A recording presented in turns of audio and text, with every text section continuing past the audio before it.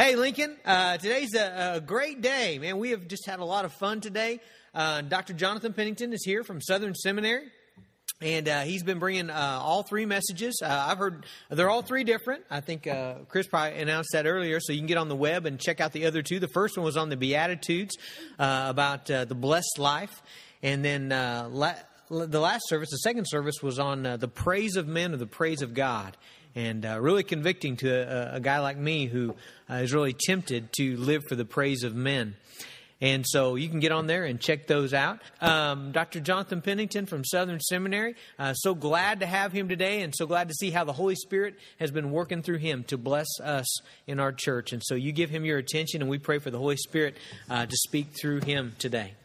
Well, good morning from me. It is wonderful to be here. This is my third time to be out in Woodward in the last 6 or 7 years, and every time I enjoy it more and more.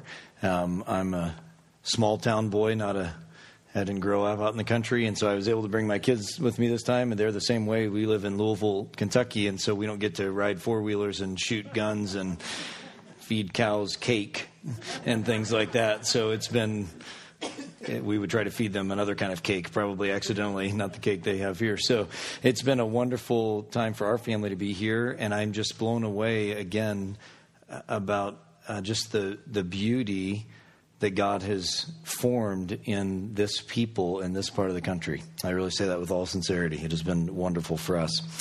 As Jason said, I have decided to preach 3 different sermons this morning because I have worked a lot of time in the Sermon on the Mount, particularly over the last many years. And so you don't have to listen to the other sermons. What I'm going to say today, I think, will make sense without that. But particularly, I am going to be in chapter 6 today and this morning, and it relates in part to what I was saying in the last hour over at the other campus. So you might want to go back at some point and listen to that. But today will be, I hope, make sense by itself as well. My point today, I'm calling this message "The Treasure, the Carrot, and the Stick." The treasure, the carrot, and the stick. And I really just want to look at Matthew chapter 6, verses 19 to 34. And just to tell you what I'm going to do, I just want to kind of walk through the text for a few minutes together, try to explain it, and then try to say that I think there's actually a consistent thread or theme through these verses. And then just try to think God's thoughts after him and see what he might be saying to us this morning. So I'd like to pray for us. This seems a little hot, if I can put that back. I'd like to pray for us as we begin this morning. Our Father, we are very glad that you are the consistent and good and faithful one, and that you are glad to speak to your people. That's what we're hoping in today, not any skills or talents or anything else that are fickle and inconsistent, but we're trusting in you to open the scriptures and speak to our hearts today. So we ask you to do that in Jesus' name. Amen. So in Matthew chapter 6, I'd love for you to turn there with me and look at some verses there, beginning in verse 19. If you were to pick up like a commentary on the Gospel of Matthew, do I have this right? Yeah. If we were to pick up a commentary on the Gospel of Matthew and read in this section where the commentator is writing about chapter 6, verses 19 to 34, what you'd find is that actually most of the time commentators don't know quite what to do with all of this. And in fact, if you look in your Bibles, you'll see that it's usually broken up into various different little paragraphs. And when you read them all together, it doesn't actually seem to kind of say one thing. It seems to be saying a bunch of different things. And I want to suggest to you again today that there actually is a consistent message here. So that's the question to begin with. Just what is going on in these verses in 19 to 34? And I want to start in verse 19. And I bet you're familiar with these verses. And let's read them, or you watch along as I read these. It says in chapter 6, verse 19, "Don't lay up for yourselves treasures on earth where moth and rust destroy and where thieves break in and steal. But instead lay up for yourselves treasures in heaven where neither moth nor rust destroys and where thieves do not break in and steal. For where your treasure is, there will your heart be also." These verses, I want to suggest to you, are the red-hot center of all of Matthew chapter 6. And in fact, they emanate out in circles, as it were, from these verses. In the last hour, as I said, I actually preached from chapter 6, verses 1 to 21. And what happens in these verses right here relates to verses 1 to 18. But in another way, as it emanates out from these verses, it relates to the verses that follow in 19 through 34. And the key verse is that verse 21. And how many of you know this verse? You probably know this verse since you were a child, many of you. Where your treasure is, there your heart will be also. And that is a key biblical principle. That is a key teaching from Jesus that is saying this very profound principle that whatever you and I treasure, whatever you and I value the most, is where our heart really is. Our hearts are revealed, in fact, in the thing that we treasure the most, whether it is earthly things or heavenly things, whether for you it is football or hunting or vacations or cross-stitching or quilting or theology and books even. Whatever it is, whatever you value the most, Jesus says, that's where your heart is. That's what you treasure, and that is who you are. You see, it may seem obvious to say that's where your heart is, but we need to realize that doesn't just mean our affections and our feelings. To say, for Jews to say that's where your heart is means that's your very identity. You see, in biblical language, there's another word that they often use for feelings. Like we use the word heart for feelings. We just had Valentine's Day and we all had hearts on there. But in biblical language, the word for feelings is actually bowels, right? They use that as the sort of metaphor to refer to feelings. When they talk in the Bible about heart, that includes our feelings, but that's our actual identity. That is, it's who you are. When all is stripped away, the quiet moments by yourself, when you're not putting up projections and trying to make people like you and think you're a certain way, the person who you really are, that's what Jesus says is your heart is. And your treasure reveals who that real person is, you see. Now that's the key to this whole passage. And let me show you that the verses that follow are actually talking about this same thing. Look with me at verses 22 and 23. Jesus says, the eye is the lamp of the body. So if your eye is healthy, your whole body will be full of light. But if your eye is bad, your whole body will be full of darkness. If then the light that is in you is darkness, how great is that darkness? Okay, well, that doesn't seem to relate at all. That seems like a totally new idea. And you got to have a little different heading over your Bible, maybe there at that point. The idea, the metaphor, the image is pretty easy to understand. Light is good, dark is bad, right? And you need to have a good eye, not a bad eye. But I want to suggest to you that actually this is more of the same teaching verses 19 and 21, from verses 19 and 21. You see, this idea of having a whole or sound eye is the idea of having an undivided eye, having a consistent, pure, undivided person. Because you're either, Jesus says, a dark person or a light person. There's no in between. And part of the problem with these verses for us is that, of course, when you and I think about how light works, because we've all been taught in science class and biology in high school or something, we think of it as light coming into the eye, that the eye sort of passively receives light. And so when we read these verses, it's very odd. But in the ancient world, up and really till the modern period, most people thought that light came out of the eye, right?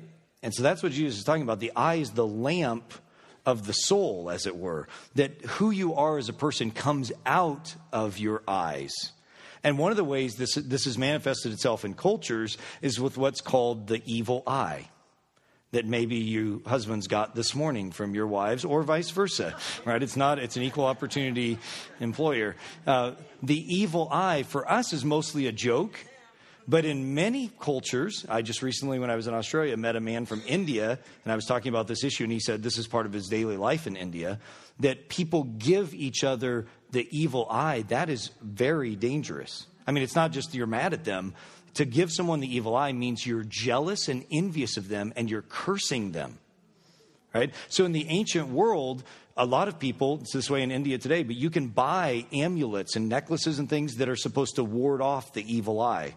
If some of you have been in Africa and other places, this is an important part of their culture because there's still this understanding that who you are as a person comes out, right, and can affect other people. So that's what's going on in these verses. He's saying that you are either on the inside, in your person, your heart, either a light, good, God-oriented person, or there's darkness and there's no in between, right? And this is who you are as a person. But hold on, you still may not see how it all goes. You can see, look at the next verse, 24. You can see this relates to it. No one can serve two masters, for either he will hate the one and love the other, or he will be devoted to the one and despise the other. You cannot serve God and money. Again, it sounds like it's a totally new idea here, but I want to suggest to you, this is all part of the same idea. Because to give the evil eye to someone in the ancient world, and even today in India and Africa and places like that, is that you are often, again, jealous of them. And you want not for good to them and not generosity toward them, but you're jealous and envious of what they have. And these verses are saying that you and I have either an orientation towards God or an orientation towards money. Do you see that? You cannot serve God and man. This, either your heart is one that's oriented towards God, so you are generous towards others, or your heart is oriented towards me and getting money and serving money and protecting myself. And when you're that way, your heart and your eye is not going to be positive towards others. Right? My point of this is that these are the exact same, this is the same idea as verses 19 to 21. You're either laying up treasures toward God in heaven, or you're laying them up on earth with men. Do you understand? Okay, now hold your hats there and look at the next verses as well then. In verse 25 here and following, it's very clear. Let me read these for you. Therefore, I tell you, don't be anxious about your life, what you will eat or what you will drink, or your body, what you will put on. Is not life more than food, and the body more than clothing? Look at the birds of the air. They neither sow nor reap nor gather into barns, and yet your heavenly Father feeds them.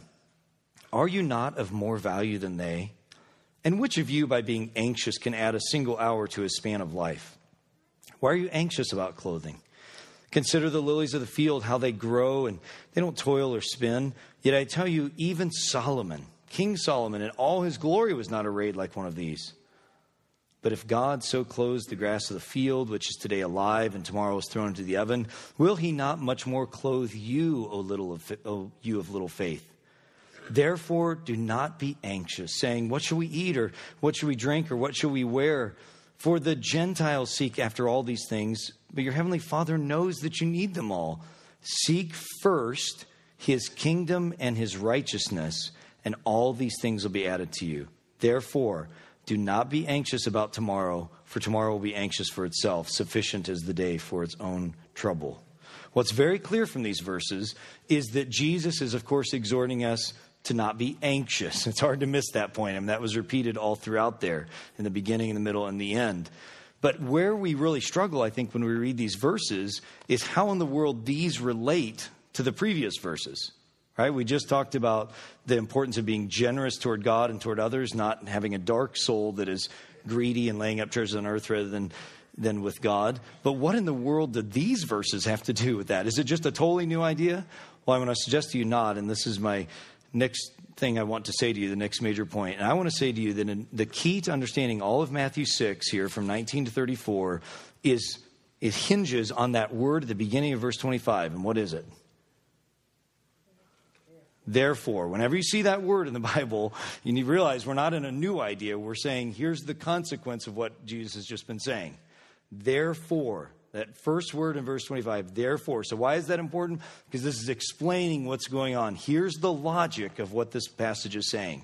Jesus has just revealed this profound heart treasure principle and has told us that we're either living one way or the other. We're laying up treasures with God, awaiting the coming kingdom, or we're being foolish and laying up treasures on earth. We're either worshiping God or we're worshiping money. We're either serving others or we're serving ourselves. And if we are wise, we will set our hearts on the right treasure, God's kingdom, the joy of light, the satisfaction of worshiping God. And this is where the therefore comes in. In light of the fact that we can't serve two masters at once, Jesus says, then why in the world are you living for the world's master named money? That is, why are you worrying and caring about the cares of this world? Why are you constantly giving your time and your energy and your hearts, most importantly, and to focus on food and drink and clothing and shelter and iPads and iPods and Six Flags and retirement funds and fun-filled vacations, all those things that are entirely bound up with the earthly perpetual side of the equation. If you can't serve, Jesus says, both God and these things of the world, then why you're living as if you could serve both of them? Now, hear me clearly here. I'm not saying there's anything necessarily wrong by any means with food and drink and clothing and shelter and iPads and iPods. We have both of those. And retirement funds and Caribbean cruises. Those things are actually all wonderful gifts, whether they're necessities or luxuries. They are all gifts from God to be enjoyed. In fact, Christians of all people can enjoy the things of the earth more than anyone, because we're able to understand that these are all gifts from God, and we're able to take a piece of perfectly cooked steak and say, praise God. I mean, really, we really can appreciate, because we are connected with our Creator, who made all these beautiful luxuries and necessities and sunsets to steaks. He made them all, and we can worship God truly through all that He's given us. We are in that position. So there's nothing inherently wrong with those. What's the danger? The danger is that we can always take those things and make them our treasure. And if you make those things your treasure, that's where your heart is. That's where your life is. And that is the danger Jesus is warning about. See, you always have to remember, God in the Bible is just as hard on asceticism as He is on foolish living apart from God. What is asceticism? A religion that says, don't do that, don't do this, that's bad, that's bad. That's not God. Do you realize that? Paul explicitly says, don't trust the people who give you a bunch of things to do and not do. Right? That's not the gospel. That's just religion. Right? So God is no fan of that kind of view. He loves for us to enjoy all things as a worship experience to Him. Right?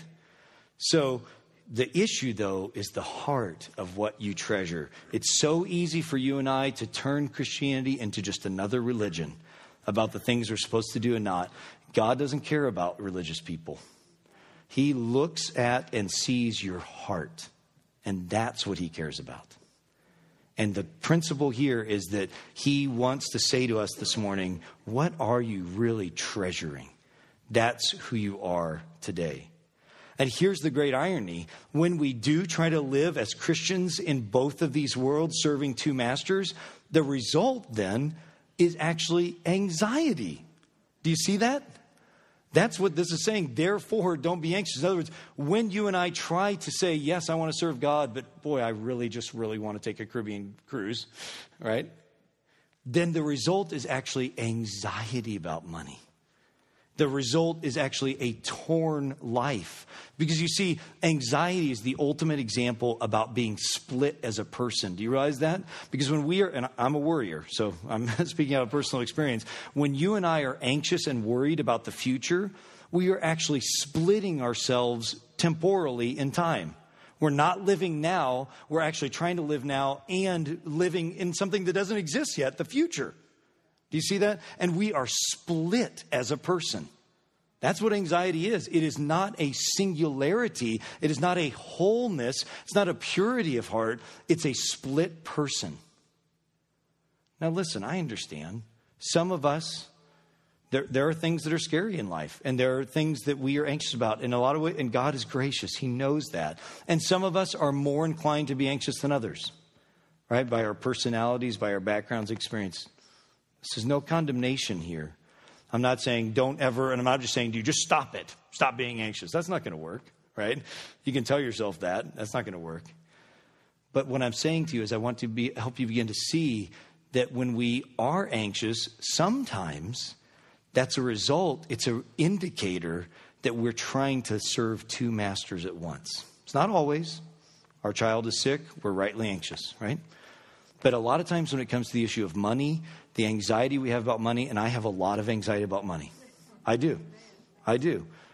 That, again, real life, we have to be practical. We have to provide for our families. It's totally normal. But I always need to be checking my heart and saying, if I'm really anxious right now, it's probably because I'm trying to hold have my cake and eat it too, as it were. I'm trying to both serve God and serve money at the same time because money will give me pleasure, I think.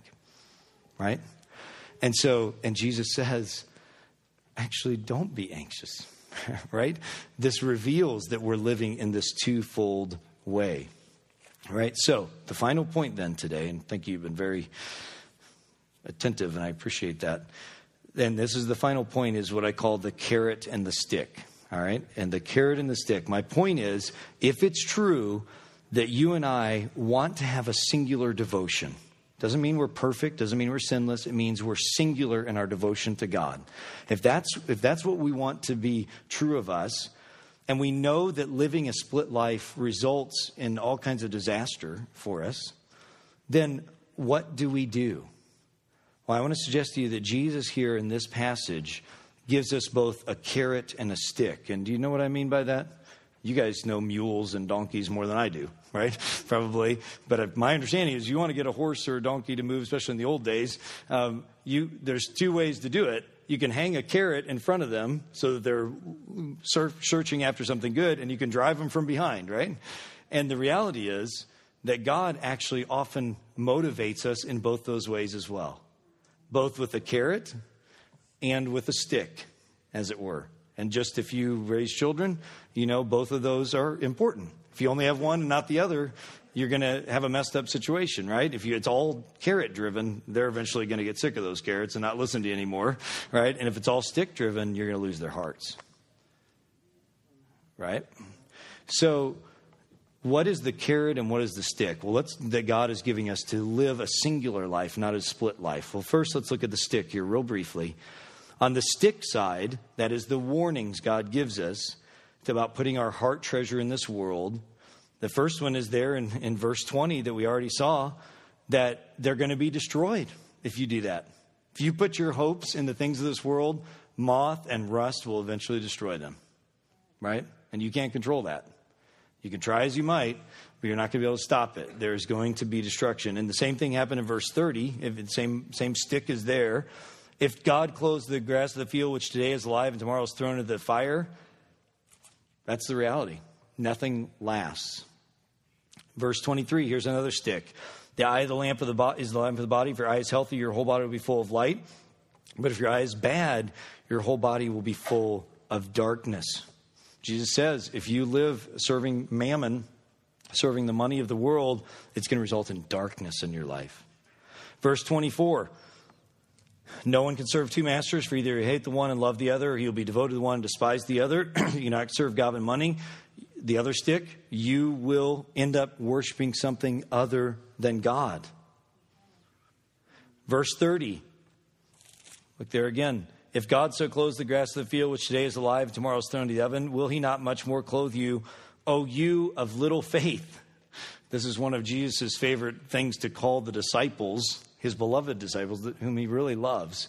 He calls them often you of little faith, because living a split life is the opposite of faith. That's the point, right? Living a split life is the opposite of trusting God, the opposite of verse 33, seeking first the kingdom and his righteousness. It's instead living a dual life.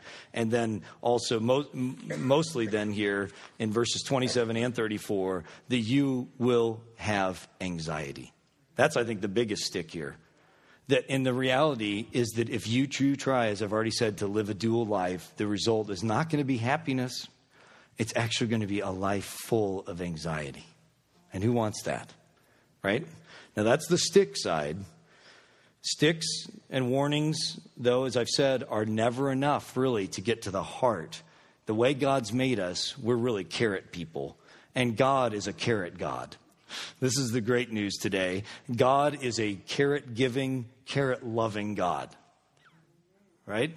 He doesn't just warn with sticks. He does those for our good. Those are guardrails on the journey of our lives. But he really loves to appeal to us with promises, with carrots this morning. And thankfully, this is how God deals with it. And let's just look at these here. Verse 20, he says, again, if you live a singular life devoted to me, you will never lose your reward. Never. There is no penny or no hour of investment that you make in someone else for the kingdom of God that will ever be lost, will ever be wasted. You will not lose anything you've laid up at all, because moth and rust cannot touch those eternal investments. Right? That is good news. That little thing that you do for your spouse, maybe, that no one's going to see, or your children, or somebody at this church. Maybe it's monetary, maybe it's your time. Take courage today. God sees that thing done in secret, and he says it will never be lost. And you know what? There's nothing wrong with rejoicing in that. Christianity is not a religion that says you can't get anything out of us. You just need to serve God out of duty. That is not the gospel. The gospel is full of staggering promises saying, don't be foolish and get the bad joy. Get the real joy. Get the real rewards. The gospel is not saying, do your duty and everything will be okay. It's saying, come get the great reward. The reward that never lasts, never ends, never is destroyed. That's the carrot that God is offering us. Look at verses 22 and 24. Again, you will know this carrot, that you will know the joy of being in light and serving God. There is a joy in being rightly aligned with your Creator, that you will have a fullness, you'll have a light that will be a mark of your life. And then best of all, look again at verse 26 there that I've already read. He says, look at the birds of the air. They neither sow nor reap nor gather into barns, yet your heavenly Father feeds them. Are you not of more value than they? Look at verse 30. Will he not much more clothe you? Verse 33, seek first the kingdom of God, and all these things will be added to you. These are carrots. These are not religion. These are gospel gifts saying you will receive everything. You have given anything up for me. As Jim Elliot, the great missionary martyr you probably know, said famously, he is no fool who gives up what he cannot keep to gain what he cannot lose. That is no foolishness. That is wisdom from God. And it's so easy in the midst of anxiety when we're worried about money and whether we're going to lose the ranch or have enough to do this or whatever it is, lose our job. It's so easy in the midst of anxiety to fall back into this double life, right? But this is the bedrock truth. So, dear wives, today, God knows deeply your need for security and a sense that everything's going to work out. And that nagging sense that you have that controls you and out of control might make you nag and manipulate your husband so that you can feel secure. That is not out of faith. That is you trying to control the situation out of a real insecurity. I understand that. It's hard to be married to a guy, right? He all seemed fine when you were 18, but now you've seen him in his boxer shorts and you've seen how he really lives. And it's hard to really trust yourself to another person, isn't it? It's hard. God knows that. And he cares. But the role of faith in this is to say, the Father knows your needs and will meet them.